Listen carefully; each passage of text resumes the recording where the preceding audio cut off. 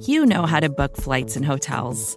All you're missing is a tool to help you plan that unbelievable travel experience. That's why you need Viator. Book guided tours, excursions, and more in one place. There are over 300,000 travel experiences to choose from, so you can find something for everyone. And Viator offers free cancellation and 24/7 customer support for worry-free travel. Download the Viator app now and use code Viator10 for 10% off your first booking in the app. Find travel experiences for you. Do more with Viator.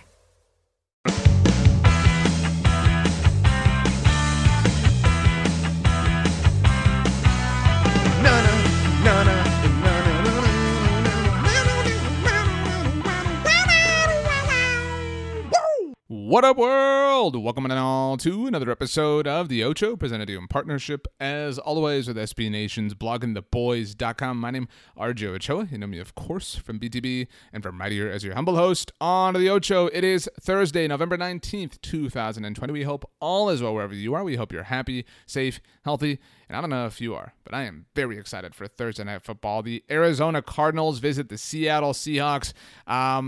In a way, who the Cardinals are has sort of given me optimism about the Dallas Cowboys, and specifically about Andy Dalton. Obviously the only full game that we've seen Andy Dalton play for the Dallas Cowboys was against these Cardinals on Monday Night Football, and the Cowboys got their teeth kicked in, and that's not cool, but we kind of had an inkling then, and I feel like now we're very certain that the Cardinals are a very legit football team, and so them kind of proving themselves week in and week out is seemingly sort of justifying basically how bad the Cowboys were against them. Again, no excuse to ever play that bad or quit the way the Cowboys did at the end of that game, but I think you get my point. Maybe I'm being a little bit, optimistic. Maybe I've got some rose-colored glasses on. It is Thursday, the third day after all, but, it is what it is. And I don't know. I'm kind of optimistic because I know that what I'm about to say sounds ridiculous, but I feel like the Cowboys are getting pretty healthy.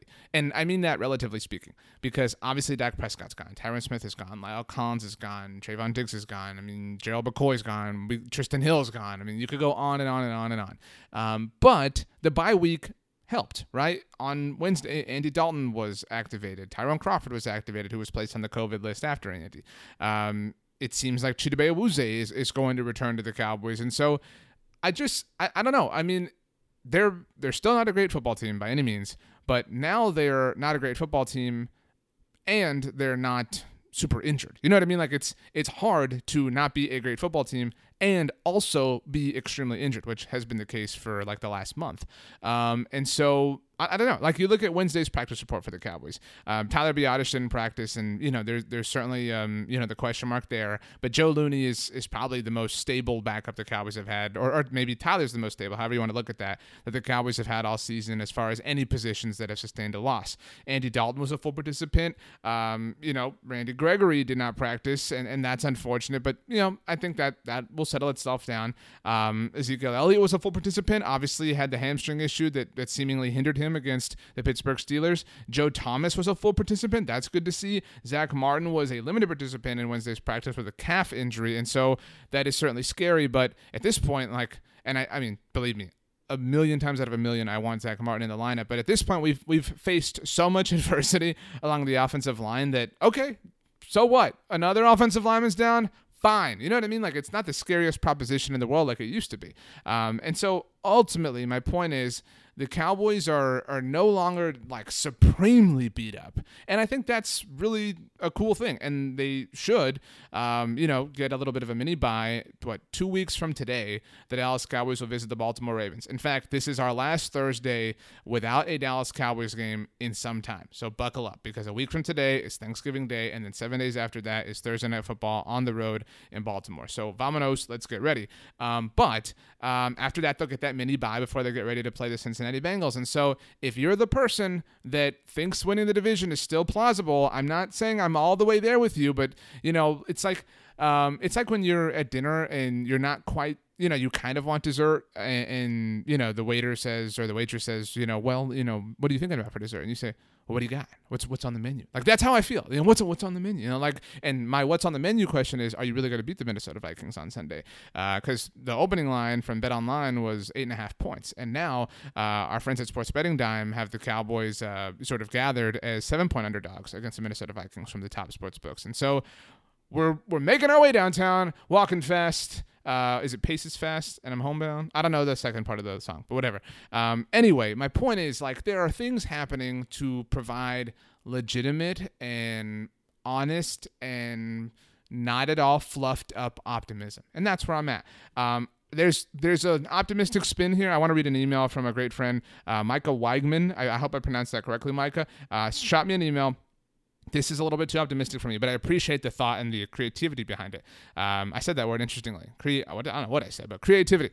Anyway, Micah writes, with all the talk this week about the Cowboys only being a game or so out of first, has there been any discussion about Dak challenging the recovery timeline? He may not be Terrell Owens, but maybe he starts sleeping in a hyperbaric chamber and could be medically cleared by early January. Things could get interesting if Irving, Knight, and Biotish outperform expectations. Maybe Diggs is back by then too.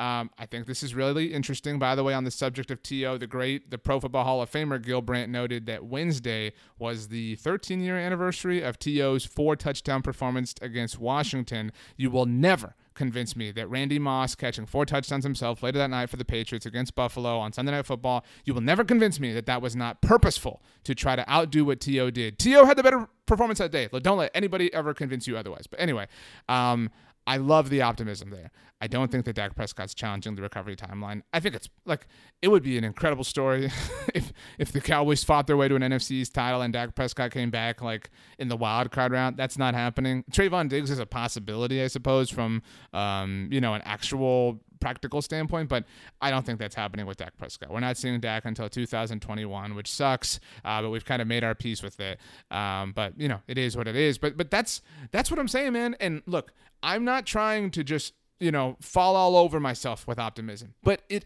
is possible. This Minnesota Vikings team is really bad, and I know they have one of, if not the best runner in the NFL in Dalvin Cook, but I don't know. I mean, there seems to be this us against the world mentality from the Cowboys, and I don't buy a lot into that because we have seen them generally quit when the going has gotten tough this season.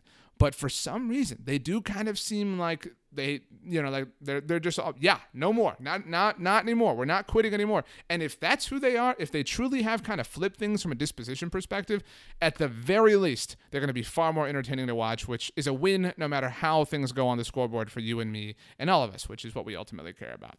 That about does it for Thursday's episode. I've got the Cardinals winning tonight. If you do care, make sure you subscribe to the Blog and the Boys podcast network. We are available on all major podcast platforms. Make sure you subscribe to the Blog and the Boys YouTube channel. Had a live stream on Wednesday night. Make sure you join us on Sunday after the game. You can follow me on Twitter or Instagram. I am at RJ Ocho, and you can do me a huge favor and have the absolute best Thursday of all time. You know why? Because you deserve it. We will see you mañana, my friends. As always, go Cowboys and peace out.